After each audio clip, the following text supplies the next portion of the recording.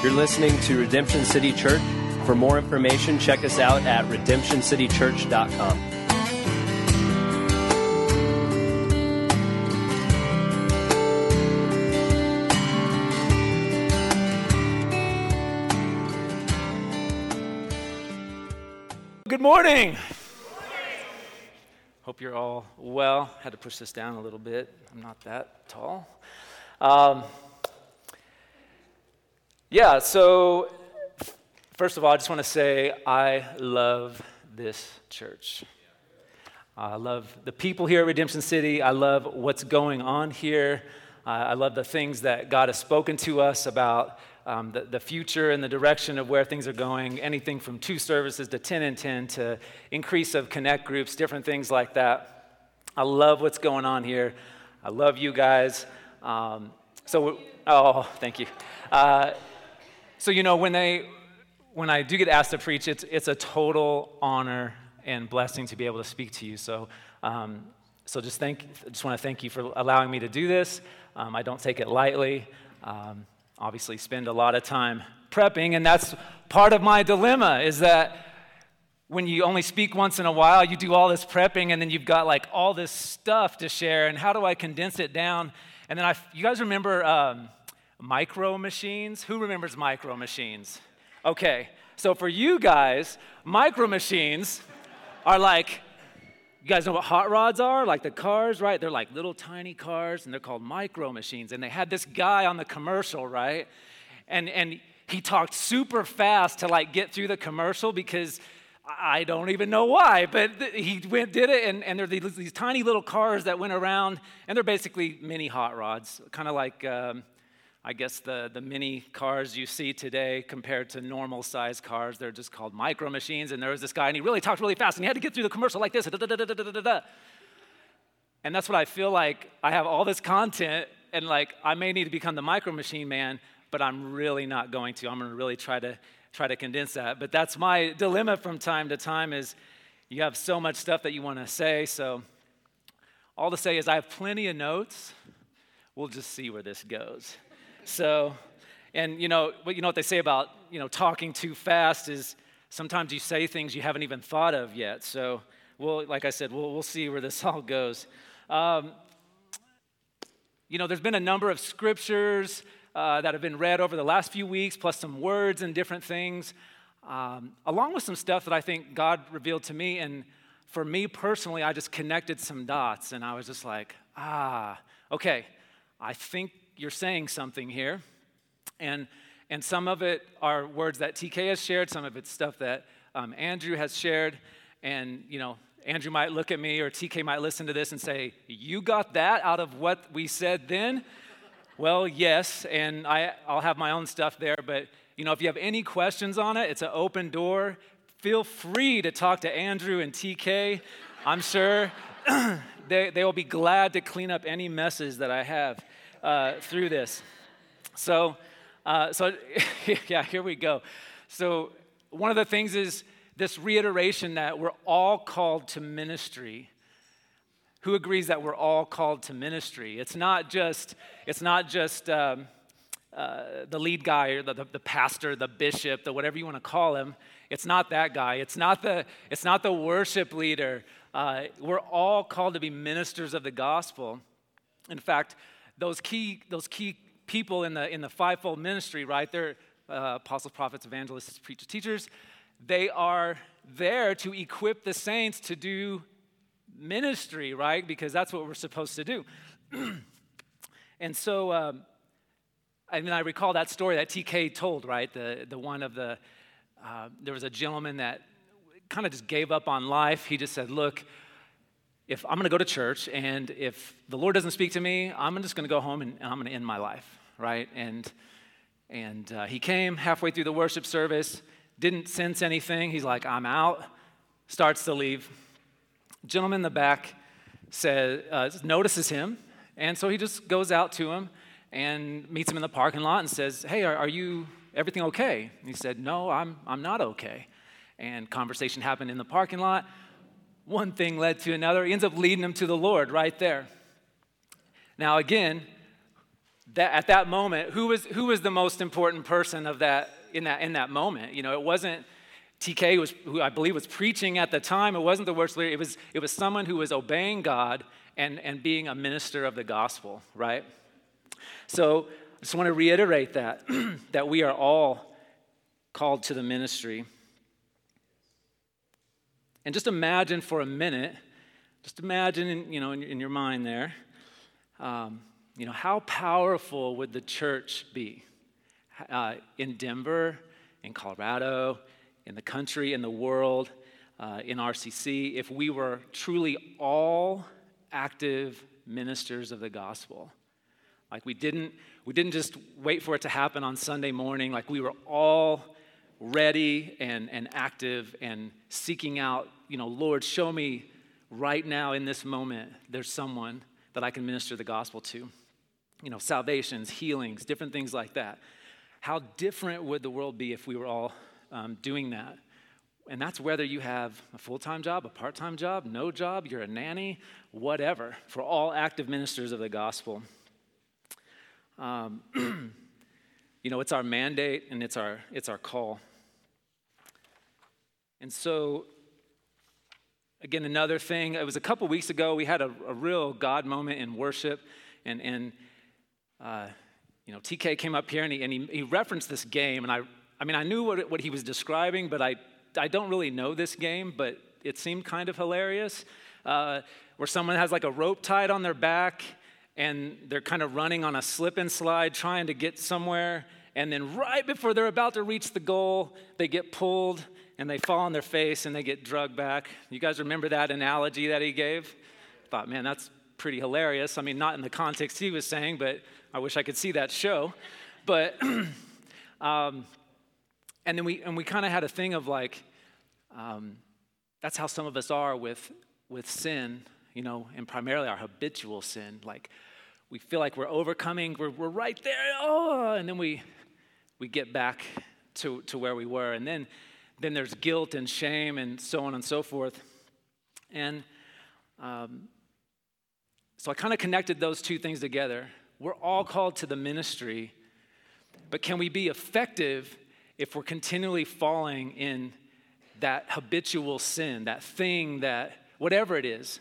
So I think of the story of the guy who came in, the guy in the congregation. Would he be as open to ministering to that guy if he was wrestling with his own sin? Like if he was feeling guilty about something he did, or honestly the devil just putting condemnation on him, I would bet that perhaps he probably would have stayed there and tried to just kind of work things through. He might have internalized things and might have not had his eyes open to what was going on around him. So that's kind of what I want to talk about. I want to talk about overcoming temptation, overcoming sin.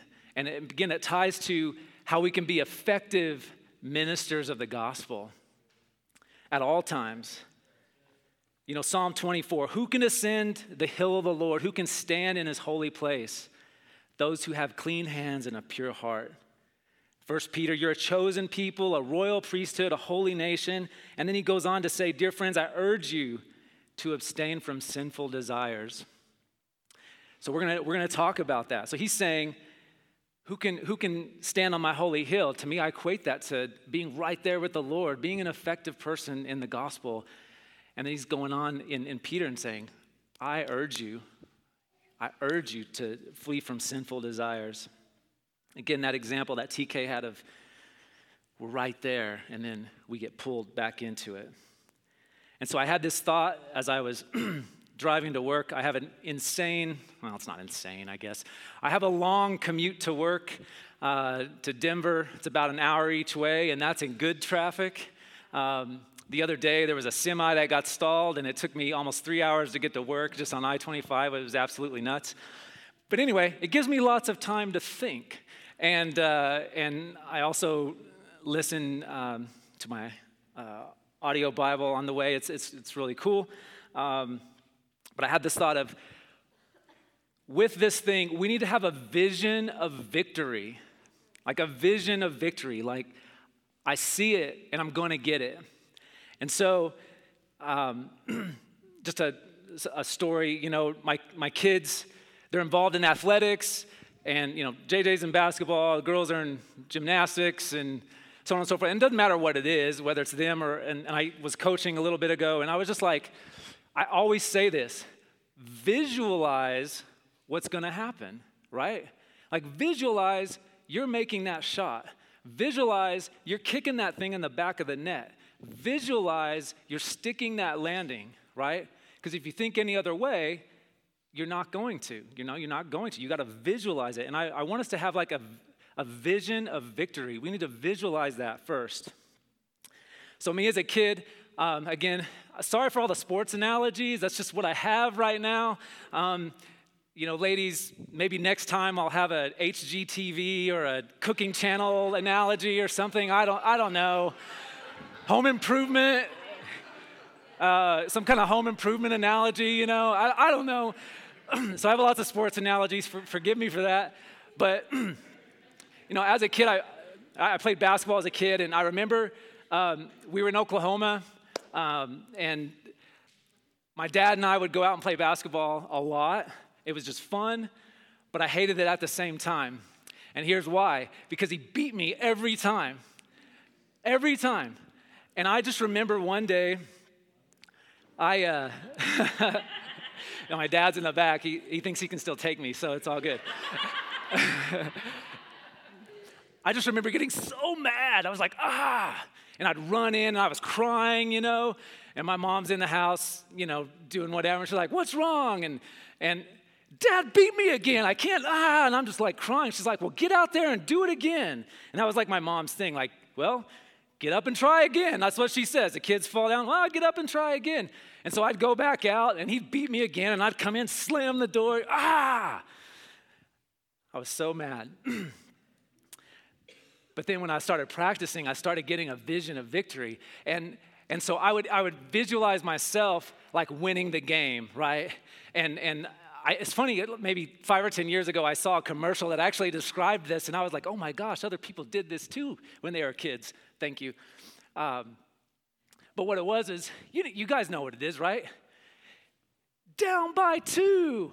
It's just you, right? You're just practicing. Down by 2. He's this and that. 3, 2, 1. And he hits it. But if he doesn't hit it, well, first if he hits it, it's like, he hit the 3, they win, yeah. And if he misses, if I missed, he was fouled. He was fouled. They get the ball back, put more time on the clock. He put them on the line, free throws. They tie the game. They're going into overtime. 3, 2, 1. Double overtime. Okay. 3, 2. Yeah, the crowd goes wild. I had a vision of victory, and I wasn't going to stop until I had that victory, right? And I want us to have that. And then I saw this commercial of this kid the other day, and he did that, and I said, oh my gosh, I used to do that. That's hilarious. I'm sure more people did, but losing was not an option. And I want us to have a vision of victory in many things, but in particular for today, of that sin that seems to entangle us, that one thing that we can't seem to get over. And it could be anything, right? I think the first things that it comes to mind is, lust and some of those other things, but it's jealousy, it's pride, it's envy, it's anger, gossip, greed. The devil uses anything that's your weakness. I mean, even things like, gluttony, but he'll use food, right? He'll use food to destroy you. And again, another sport thing, but my heart goes out to this guy. I don't know if you guys know of Jared Lorenzen. He was the quarterback for University of Kentucky. They called him the hefty lefty. He was a left-handed quarterback, and he was big. He was probably close to 300 pounds. He was big, kind of like Ben Roethlisberger, but, well, okay. For those of you who don't know, Ben Roethlisberger is like a really big quarterback, okay? So, again, I'll have cooking show analogies next time. The hefty lefty, and he was really good, and He ended up going to the NFL for a few years, and he won a Super Bowl with Eli Manning. So he's a backup quarterback, but he still got the ring, and he was with Eli Manning, and he played there for a few years, and I kind of was like, oh, what happened to him? I don't know. Well, it just came out last week that he passed away, and he was, I believe it was 36 or 38, and they were showing videos of him, and this guy, unfortunately, was enormous. He had something happen in his life. I don't know the full story, but he just started giving in to his desire for food. And before he died, he weighed in at like 550 pounds. Like it was just, you were watching this video and you're like, that is not that guy. He was in the NFL just 8 years ago. That's not that guy. And it was. And he had health issues because of it, and he ended up passing away, and my heart just breaks. But the whole point is that the devil will use anything because he's here to kill, steal, and destroy. That's all he's about. That is all he's about. And so again, when we talk about overcoming things, it ties into another thing that we've talked about here, the 3 Ds, desire, discipline, delight. And I've used that with teams. It's like, okay, we have a desire. We want to do this. We have this vision of something. We have this desire. Well, you got to live through the discipline of what it takes to then live in the delight of what your initial desire was, right? And so just visualize, in terms of desire, visualize what it looks like to overcome that sin for good, or that situation for good. What does that look like? And I'm not talking like mind over matter stuff. Let's just get that straight. I'm talking about the Lord giving you a picture of what it looks like to overcome, and how effective can you be once you've seen that in reality, right? How effective can we all be as ministers of the gospel once we overcome that thing that has gripped us? So just visualize that. He's giving you a picture of victory and deliverance. We're visualizing victory. That's the desire. The next thing is, this is the hardest part. It's discipline. And so let's turn to Joshua 3, if you have your Bibles there. Paper, digital, maybe it's just memorized in your head. You're awesome if that's the case.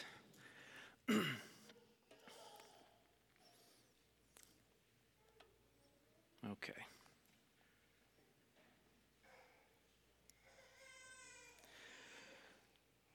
So let's start. Let's just start at verse 1. We all there? Great. If you're not, you can catch up. Early in the morning, Joshua and all the Israelites set out from, Shittim, and went. I'm having a hard time seeing. Went to the Jordan, and they camped before crossing over. After 3 days, the officers went through the camp, giving orders to the people. When you see the Ark of the Covenant of the Lord your God and Levitical priests carrying it, you are to move it from your positions and follow it. Then you will know which way to go, since you've never been this way before. But keep a distance of about 2,000 cubits between you and the ark. Do not go near it. And Joshua told the people, consecrate yourselves, for tomorrow the Lord will do amazing things among you. So that's the key verse. Consecrate yourselves, for the Lord will do amazing things among you. Again, that discipline piece ties into, in my opinion, consecration. Quick summary of Joshua. Obviously, the earlier generation didn't see the promised land. Joshua was taking them there. The Ark of the Covenant carried the presence and promise of God. It said here, stay 2,000 cubits away from it. That's about the equivalent, sports analogies, the equivalent of like 3 football fields. That's how far they had to stay away from. That's how powerful it was, right? And then he says, consecrate yourselves. I believe consecration plus the Holy Spirit things wonderful can happen. God can do wonders through consecration and the empowering of the Holy Spirit. So let's talk about consecration. It means to separate oneself from things that are unclean, especially that would contaminate one's relationship with the perfect God. To consecrate yourself it's a word kadash in Hebrew, and it means be hallowed, be set apart, be prepared. Be prepared, dedicate. It means wholly dedicate yourself. It's the act of setting yourself aside and dedicating yourself. Notice that word yourself. There's a personal responsibility. Like the Lord, he changes people, but you have to have an active role in this. You have a personal responsibility to be set apart, to be prepared, and to dedicate yourself. And when you do that, it removes the barriers to God's power and presence. Again, if we're caught up in a sin or we're wrestling with a sin, I believe we can't be as effective in terms of ministering to people and ministering the gospel. Can he use anyone? Yes. But how much more effective could we be? And as we're going into a new season of the church, again, we all need to be active ministers of the gospel. We all need to be ready. And when we are, I'm telling you, things are going to explode and great things are going to happen. So in terms of being prepared, I want to talk about that in terms of consecration, being prepared. The first thing, we need to know our enemy. When it comes to understanding temptation, we need to know our enemy. The enemy is Satan. He's Lucifer. He's the devil. He's those things. But here's what he is. He's a liar. He's a deceiver. He's a thief. He's the accuser. He's our adversary. He's a schemer. He hinders. He's a stumbling block. He disguises himself as an angel of light. I'm getting fired up about this because when I realize who I'm dealing with, it kind of makes me want to stay away from sin. He uses anything. He uses your weakness. That's who he is. He's nothing good. And he's the tempter.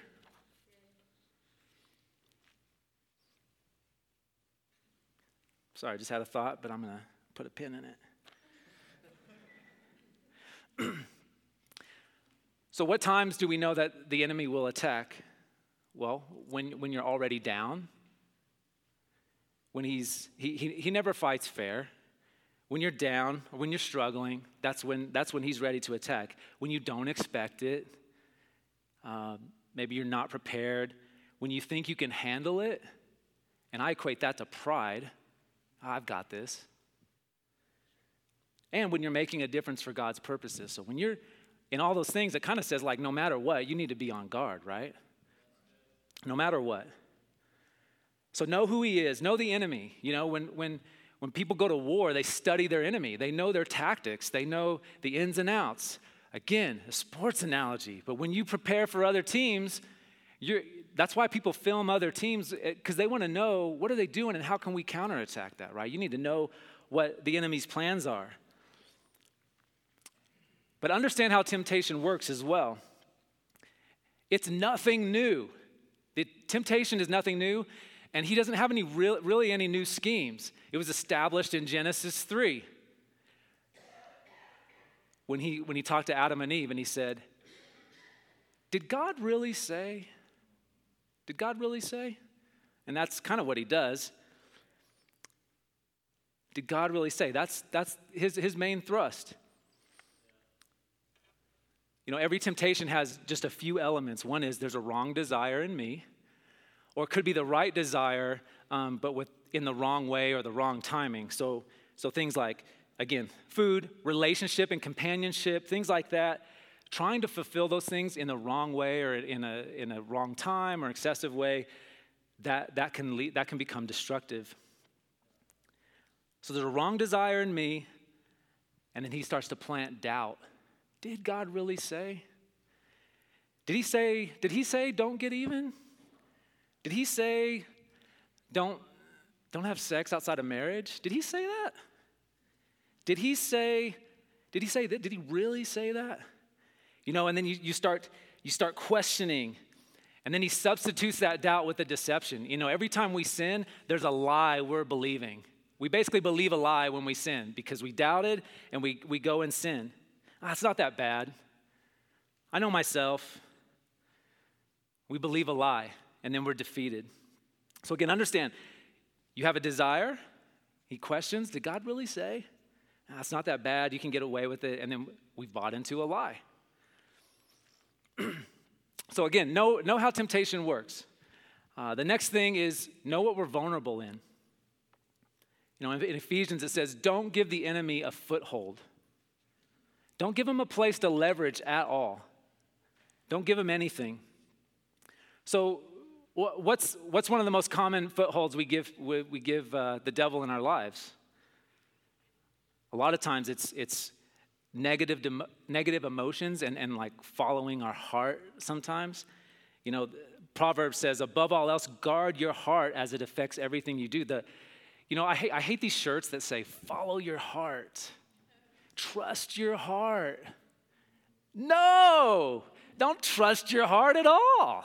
The heart is deceptive. Trust the Word of God and align your heart with the Word of God, whether you like it or not. The heart is deceptive. And we have these cute little shirts, dream, trust your heart, blah, blah, blah. And then by the time we're older and we're ready to make decisions, we've been ingrained already to trust our heart. And we just start doing whatever feels good, right?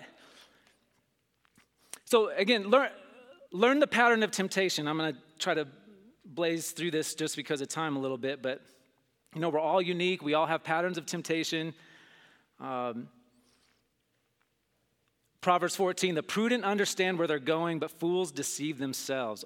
Put another way, a wise man looks ahead, and a fool won't face facts. This is all part of consecration and this idea of planning, being prepared. We need to be able to say no even before we're tempted.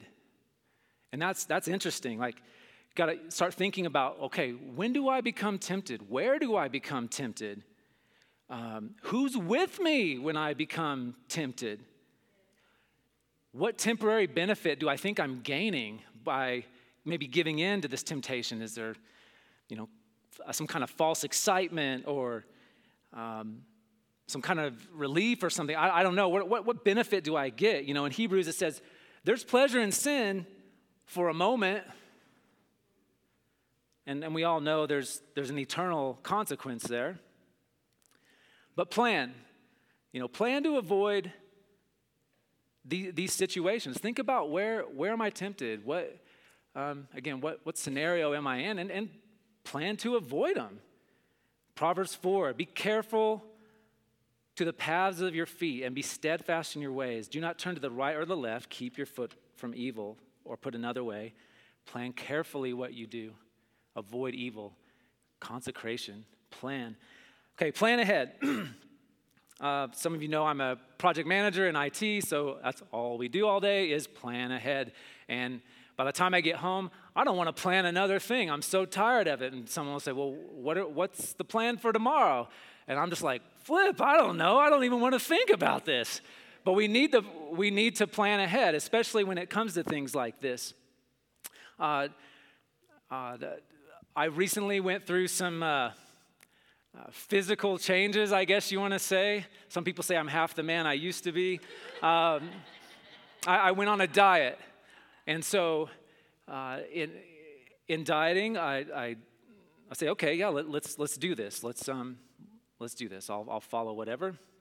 And whatever you give me, I'll do. And so then I would start to weigh in every day at home, and I'd say, okay, that's where I'm at. I need to lose a lot more. And next day, boom. And so I would look at the scale. First of all, before I even started that, I would plan ahead. I would plan, okay, this is what I'm going to eat. This is what I'm not going to eat. Da, da, da, da, da. And then every day on a daily basis, I would step on that scale and say, sweet, I'm going to keep doing what I'm doing. And then sometime I'd step on the scale and say, okay, today I'm going to do this, and I'm not going to do this today. I'm planning ahead because I have this desire of losing some weight. I've got to live in the discipline of it in order to see the delight of what my desire was. And so over the course of the last 6 months, and my wife can tell you, I have completely stayed away of the things I said I want to stay away from, and I believe I'm living in the delight of it. Hopefully, I can keep it off. So, but just like with food, you can do that with anything else, in my opinion. So, if your struggle is alcohol, don't go to the bar. Don't go with friends that maybe drink who aren't willing to give up drinking while you're there because you know you're struggling. Plan these things out. If you're struggling with pornography or some of those kinds of things, block some stuff on your computers. Have accountability people that can see what you're looking at. Turn off the TV, right? If you have issues with anger, figure out those things, those scenarios, and plan ahead. How am I going to resolve that? When I'm triggered with something, what am I going to do? I tell people this, character's more defined, in my opinion, on how you respond to something than what maybe you initiate. Sometimes people, oh, he's a go-getter, he initiates, and he's a great person. But a lot of times people know who you are by how you respond to what's initiated to you. Does that make sense? How you respond to things determines your character. So if someone, yells at me or, I don't know. Ref makes a bad call or someone gives some hand gestures on the way to work, how I respond to that shows my character. And that's more important. So we got to plan, we got to learn our response. Now what happens when temptation comes that you don't anticipate? And this is hard. You feel like you're going the right way and you just don't anticipate it. Well, the key thing is sometimes you just have to cry out for help. Help, Lord, help. Literally, help. Sometimes the most effective prayers are 1 or 2 word prayers. Help. Jesus, help. In Psalms it says, call to me when trouble comes and I will save you. Call to me. And in the Hebrews it says, Jesus faced the same temptations but without sin. The same exact stuff that every one of us goes through, he's been through it. And so we know he's overcome it, and we have victory because of that. And we can call out to him. The same stuff. Tempted by lust, impatience, anger, jealousy, envy. He was tempted with all of that without sin.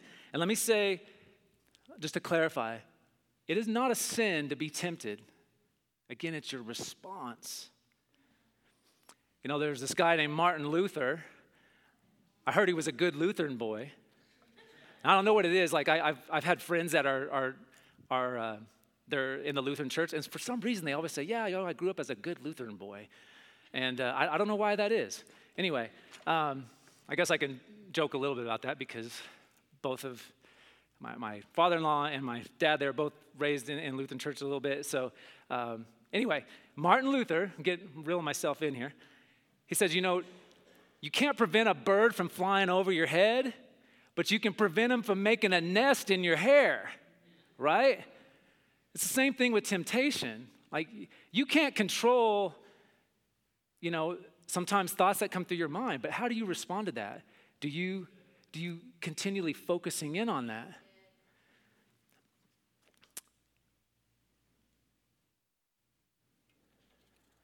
All right, so where was I? There we go. Sorry. Plan ahead. Remember God's word, your word that I've hidden in my heart that I may not sin against thee. Start quoting scripture. The more you get the Bible in your mind, the more defenses you have in place against temptation. When Jesus was tempted, every time he quoted scripture, do you guys know what he quoted?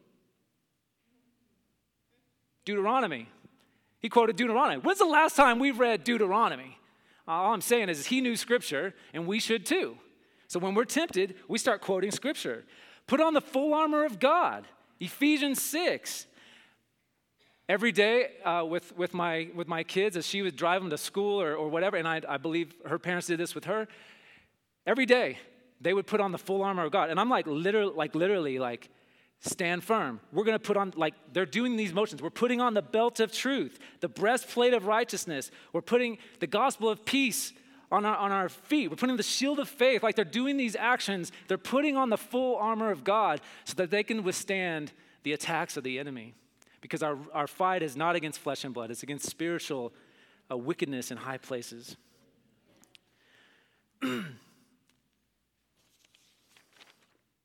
Right. Remember God's word. The next thing, refocus your attention on something else. You know, it's like, how do we respond to that temptation?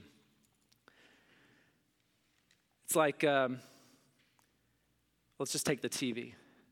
Something comes on TV. You know, the Bible says resist the devil. He doesn't say resist temptation. He says resist the devil. But what you need to do is refocus your attention. So I come across something on TV that's bad, whatever it is. Do I just stand there and just say, I don't want this, I don't want this, I don't want this, I don't want this, I don't want this. Oh, I really don't want this. I don't want this. No, turn the channel. Refocus your attention. Refocus your attention. Don't be overcome with evil, but overcome evil with good. Whatever things are pure, lovely, think on these things. It starts with your mind, right? The more you think about something, the more attention it has in your life. 2 Corinthians, make every thought captive and obedient to Christ. Don't focus on the temptation. Refocus it. Okay, moving on. I'm almost done. Again, more practical things. Let me just say, join a connect group.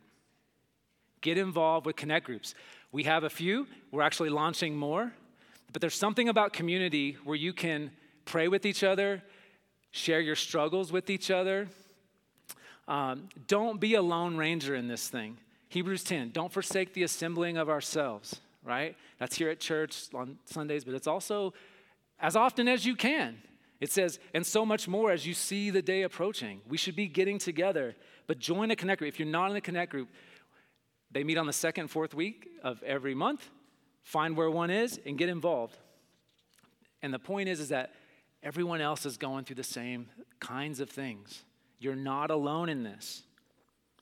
We can, and James says, admit faults and pray for one another. Get a friend or someone you trust that you can share some things with, some personal things, your temptations. You're not going to have victory by yourself. Sometimes it takes a team, right? You know, who checks in on you? Are you all by yourself? But who checks in on you? Who checks how you're doing? Who are you willing to share that stuff with? You know, the more we do of confessing temptations with each other, the less likely and less painful it's going to be if we have to confess our sin and failures to one another. Just think about that. Again, it's not a sin to be tempted, but if we confess our temptations with one another, pray for each other, that's going to be far easier and cause a lot less damage than if we don't, and then later we have to confess our failings and our sin because we did something that we shouldn't have. I have a friend, try to make this quick. We did ministry together a while back, and I had no idea. This guy had a behind-the-scenes lifestyle that was absolutely insane. And when it all came out, he was arrested for some things, and then his wife found out, and then his family found out, and then a lot of people found out, and it ruined everything. Everything. And I think, what kind of a different path could he have had if he was willing to confess his temptations up front and have someone pray for him and work with him and check in with him? But he didn't. He tried to do it alone. He kind of fought this thing, and I've talked with him. We talk once in a while, but he fought this thing and wrestled with this thing. And he tried to do it alone, but he couldn't. He kept giving in, and things got worse and worse and worse and worse. And many of you know, like, a failure doesn't just immediately happen. Like, we don't just say, oh, I'm gonna cheat on my wife today. Like, that doesn't happen. It's giving into these little temptations, and then over time, we make an action. Like, we don't want to get to the point where now it's action time. Because maybe you can resist it once or twice, but when you're in the heat of the moment and it's action time, no one's going to nail that 100% of the time. You got to get it up front. So anyway, it's ruined everything for him. His marriage is over. His kids don't trust him. He's trying to rebuild his life. And that was after 15 or so, 20 years of marriage. This had been going on. So again, my whole point is, find someone you trust you can talk to, get in a connect group, and let's work on our temptations so that we don't have to get to this thing of sin. And finally, remember that God is on your side. He is for you, never against you. In Matthew 28:20, he says, I'm with you till the very end of the age. The very end. 1 Corinthians, the temptations in your life are no different from what others experience, and God is faithful. He will not allow the temptation to be more than you can stand. When you're tempted, he will show you a way out so that you can endure. So what does that say? That says every temptation is common to everybody. Like, it's common to everyone else. God's faithful. He's not going to let you be tempted beyond what you're able, and he will provide a way out. Lord, help! Help, I can't do this by myself. Help! He will provide a way out. 1 Corinthians 15, but thank God he gives us victory over sin and death through our Lord Jesus Christ. It's not willpower. It's the victory is through Jesus Christ and what he did on the cross. It's the gospel that changes, the cross that changes. Finally, be strong in the Lord and in the strength of his might. Greater is he that's in you than he that's in the world. Let's keep living aware. Let's keep standing strong. You're never alone. Let's be victorious over sin. Let's mature in our walk so that we can be effective ministers of the gospel. Amen? All right. Let's all stand.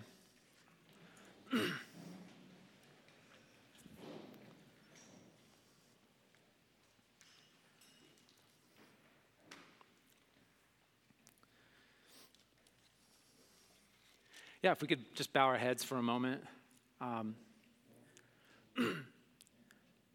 Just want to give an opportunity to respond. Again, I keep coming back to that example that TK gave of the rope, and you're doing things, and you're almost there. You almost crossed the finish line, and you fall, and you fall into this sin, whatever it is. I just want to pray that hopefully this was practical and helpful to some degree. But I just want to pray for us.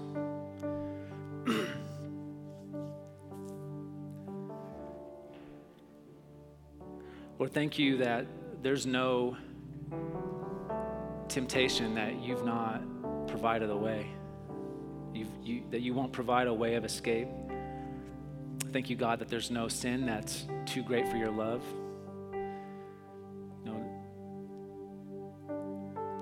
And maybe some of you feel like, I can't be an effective minister of the gospel. Yes, I've accepted the grace of God, but there's this thing I did a long time ago that I just can't get over. And I just want to say therefore now no condemnation for those that are in Christ Jesus. He has freed you from that thing. And I just want to pray that you're released in Jesus' name.